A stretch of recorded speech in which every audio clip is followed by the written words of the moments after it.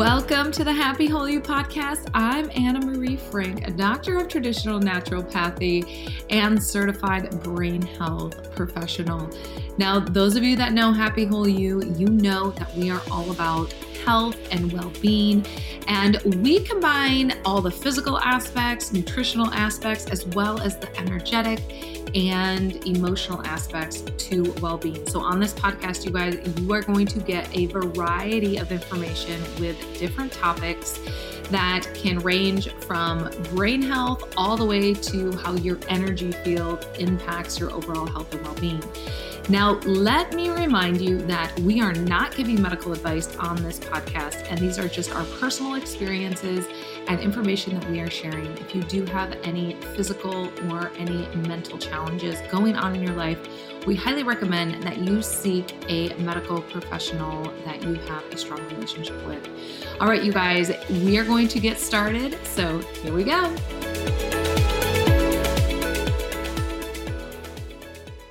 So we ended up getting married, had Lewis. We were living in the house that I moved in with Carl, like 900 square feet. Wait. The question was, tell me about a time in your life that you felt like it was on a heart level, like one of your proudest times. And you said that it would be the ability for you to have a marriage that is progressing and a family and to be able to work on that.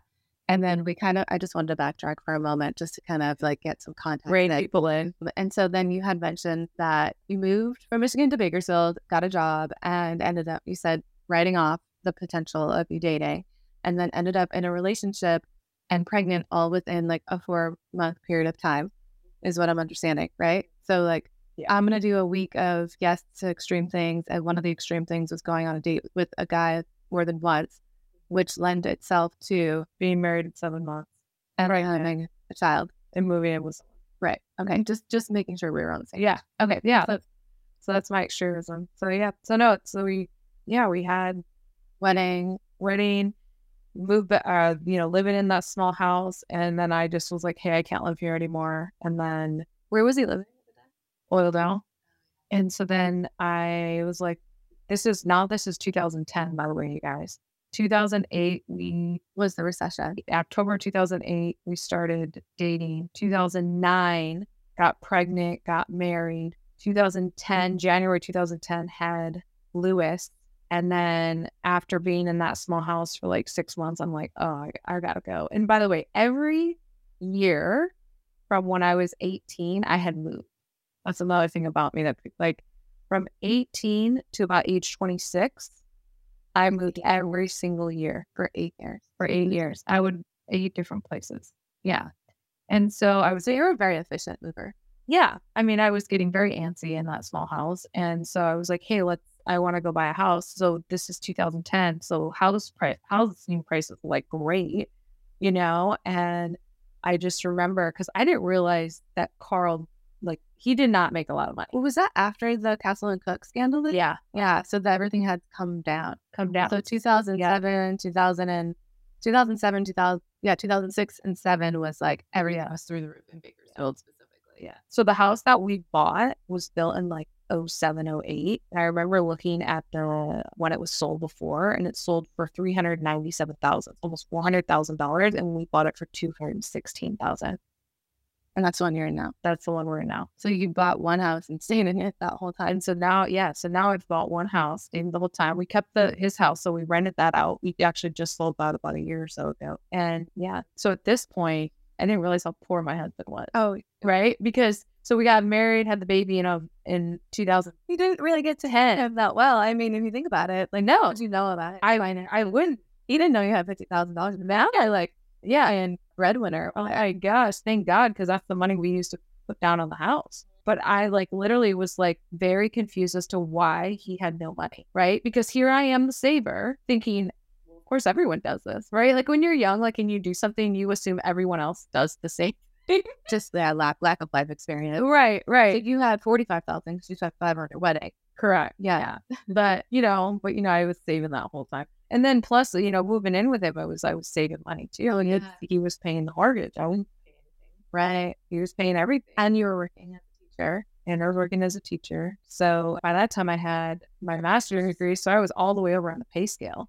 I always say like people and teachers in California, like they can't claim this, even in Bakersfield, you can't claim that you don't make that much money as a teacher. Like they're pulling a, As long as you have your master's. I mean, if you have your master's and you'd like have a little bit of longevity, I mean, you work 180, 85 days out of the year. Like you're not doing too bad. I think the pay scale right now, if a teacher's working 10 years for, like a district I used to work for, you're making $100,000 and you're only working 180 days and 85 days of the year. I mean, come on now. Like that, what? How much does that equate to a day? Well, I'm curious. Yeah, 180 days at $100,000. So I will tell you one thing that, speaking of how much you make in a day. So when I was in my early 20s, one thing I did is I remember I was at a $555 $555 a day. Yeah. So not I shoving. I had to. Yeah. Like that. So part of my entrepreneurship, I mean, I've always been an entrepreneur, but part of it started people don't know this about me. I was trading stocks for a while on the side. And I remember I was sitting in a meeting, like a huge meeting, and really just zoning out, and I was on my phone and I got an E-Trade account. And I remember I was like, I'm just going to try to buy and sell Apple. And I made like $300 that day just buying and selling Apple from my phone. And I'm like, well, God, if I could make an extra $300, it was like $300 in one day. But I told myself, if I can make an extra $100 a day buying and selling stocks, that literally I put in a limit order to buy and then I did a limit order to sell. And a limit order means like, if this stock hits this low price, buy it. That's $95,600 a year. If you can make $100 a day, that's $35,600. Yeah. So I started doing that. So then I started to like up my income because I started to day trade. And my goal is like, this is when you were 27, around that year. So, well, at the age of 26, you moved in with Carl, right? Mm-hmm. Yeah. And then you had a child by the age of 27 because your birthday's in October. Yeah. So you turned 27 in October. Mm-hmm. And then he was born in January. And then you started day trading in your 27th year to offset or to supplement your income from your teaching salary. Yeah. And you already had your master's. So you're already at the highest end of your pay scale, looking at it from the perspective of like, this is how much I'm going to make for however long I get here. Yeah. There was no like moving up. I just wanted to recap that. Right? Yeah. Thanks. Like, okay. Yeah. So anyway, you were talking about your husband not having any money and you're like, what the hell? Oh yeah. So I just like, it's funny because like a lot of our marriage, it was always like, I felt like I was the one that had to like, whatever. And my husband does really well now. And, he just created the business that he always was a big business he worked for. When he first started, he first started, he was working for the company. And then he had an opportunity to purchase that business or start that business for himself. Like when did he shift from being an employee of the business to owning it? So after I had Lewis, and I realized that my husband makes like poverty level wages. Like I'm not exaggerating, by the way. I believe because it was a company for his grandfather. 20,000. Like something like that, and he was being 1099. So the only reason I figured this out is because when we went to file our taxes together, I was so used to filing my taxes as a single woman, and I would get back like $4,000 or $5,000 a year. Well, I'd already pre-did the taxes on TurboTax, so I was thinking, I'm going to get this much back, But then I had to like file with my new spouse, and so then I realized we owed money, and I'm like, how in the heck do we owe money? And that's when I found out he was being 1099 by his grandpa. Anyway, so I remember because at that point I wanted to go buy a house, and I just said, you need to go have a conversation, about like that you make like earning money. Is he the same age as you, or is he older? He's 2 years old. Okay, so at that time he was almost 30, like pushing just about to be 30. Yeah. So he went to his grandpa, and of course his grandpa was like, oh yeah, gave him a raise, and then talked about, because it was just him and his grandpa, and his grandpa was older and nobody else was helping run this business. So literally he was there every day, running ins and out. And this is a labor business, by the way, you guys. So he was like outside sweating his butt off, working hard every single day. His grandfather was what, like 70? Late 70s. Yeah, late 70s. Yeah. Yeah. So then he started working and tried to get ownership of the company. And then unfortunately his grandpa passed away. And then we ended up having to purchase what he was working for. So, but it all worked out. Just So at the how soon after his grandfather passed did he started to? Garrity was just born. Okay, so He was 3 years. Yeah. And then Lewis and Garrity are 3 years apart. Yeah, like 2.5 years. So yeah, she was like only a couple months, maybe a little bit older when Papa died. So yeah, so within 3 years, we had, 2 kids, and he had a little bit of, he had a raise in his wages, and then his grandpa died, and how family things go. And then of course what was said was going to happen didn't happen. But at the end of the day, we actually took a line of credit out of the house to pay for the business and to pay for that company. So this is the other thing I didn't tell anyone is that with my saving, we paid our house off in like 5 years. And like literally my goal was to pay the house off in 5 years. It was like 5 years and a couple months. So by the time that I had Gary in 2012, we bought the house in 2010, we had paid the house down like over $100,000. So we were able to get a line of credit against the house to use, and just like, because I was also buying other real estate. And so we ended up using that line of credit to leverage to purchase a business. And I think at one point we had to borrow money from my grandparents. Just kind of unfortunate because like nobody else was able to run that business. You were, right? But everyone wants a piece of the pie. Then nobody showed up to work for, how many years, and then everyone feels like they're entitled. And, for us, we just didn't want to argue or anything. We just wanted to, it wasn't worth it. It's like, we're going to pay, X amount of money, and this is his career. This is like, whatever. We looked at the macro view of things, and, it was like, we just have to do this because we don't want to deal with the aftermath. So like pretty much nobody could really say anything, because who else is going to put up a few $100,000 to buy this company that nobody's worked for, that nobody wants. And yeah, so, we just did what we felt was, with integrity and right to do. And yeah, so now his business is doing great.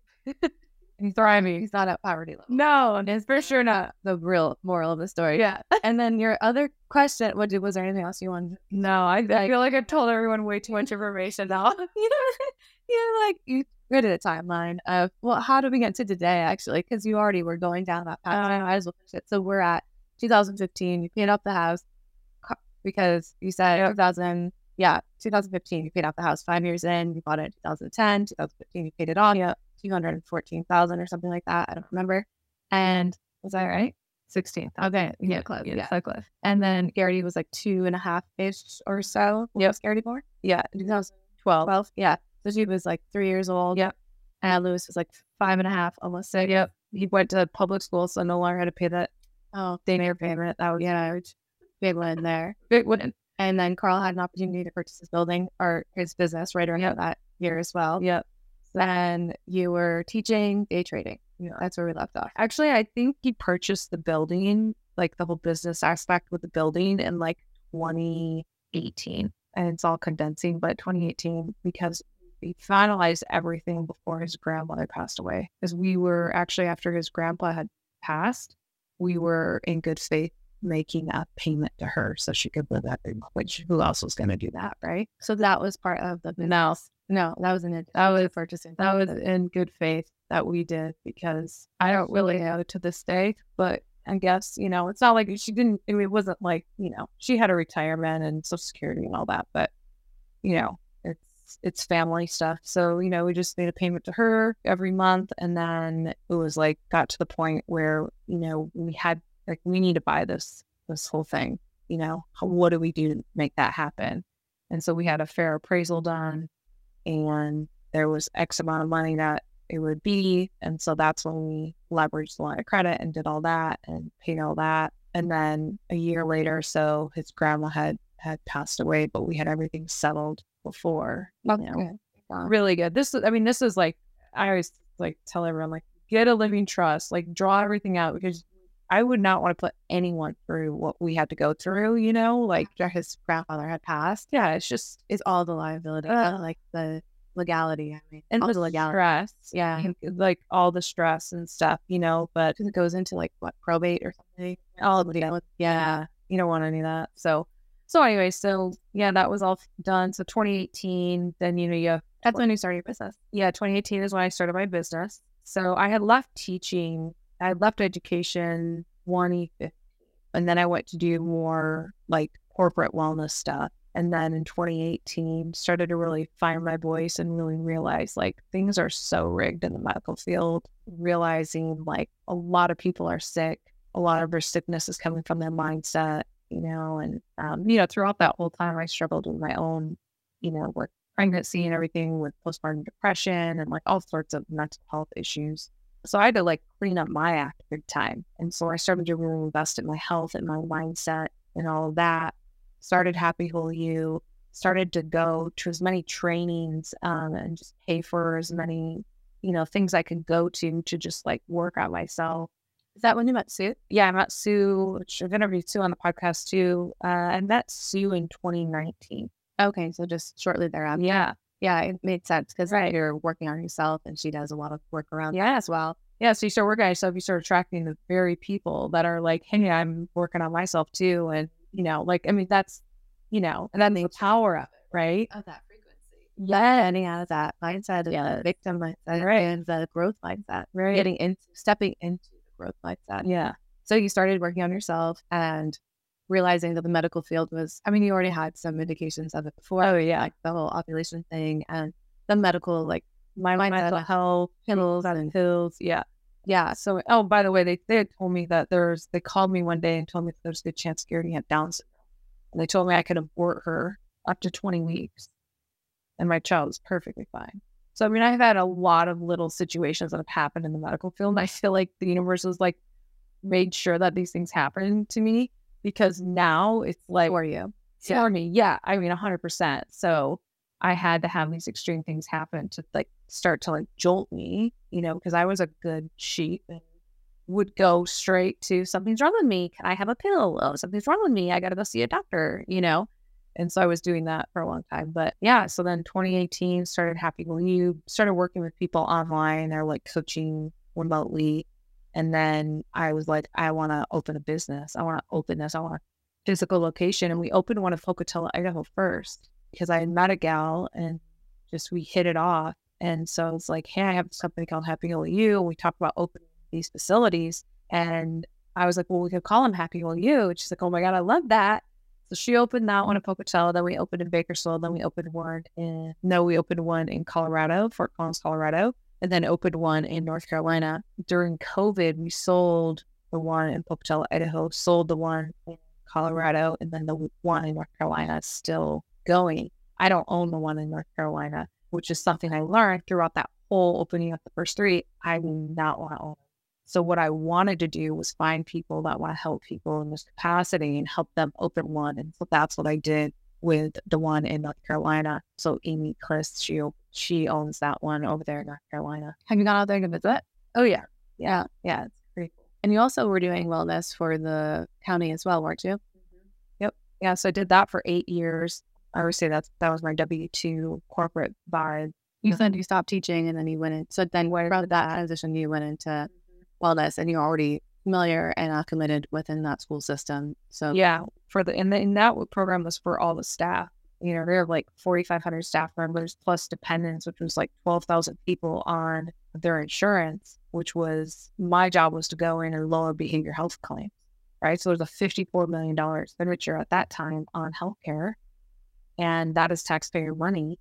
And a lot of those claims that are being paid by the taxpayers for these individuals' healthcare plans are not necessarily medically needed things. So if I can go in and change how, someone has low back discomfort or, a headache, you shouldn't go to the ER, right? But this is what was happening. People are going to the ER, racking up a bill that's crazy. But guess what? They have great insurance. So we're only paying, a fraction of that. And yeah, so taxpayers are paying the difference. And I think that a lot of people don't realize that does affect us overall. Like that's part of what contributes to our economy. Yeah, exactly. Thanks for joining us today, you guys, on this Happy Whole You podcast. We are so stoked that you are listening.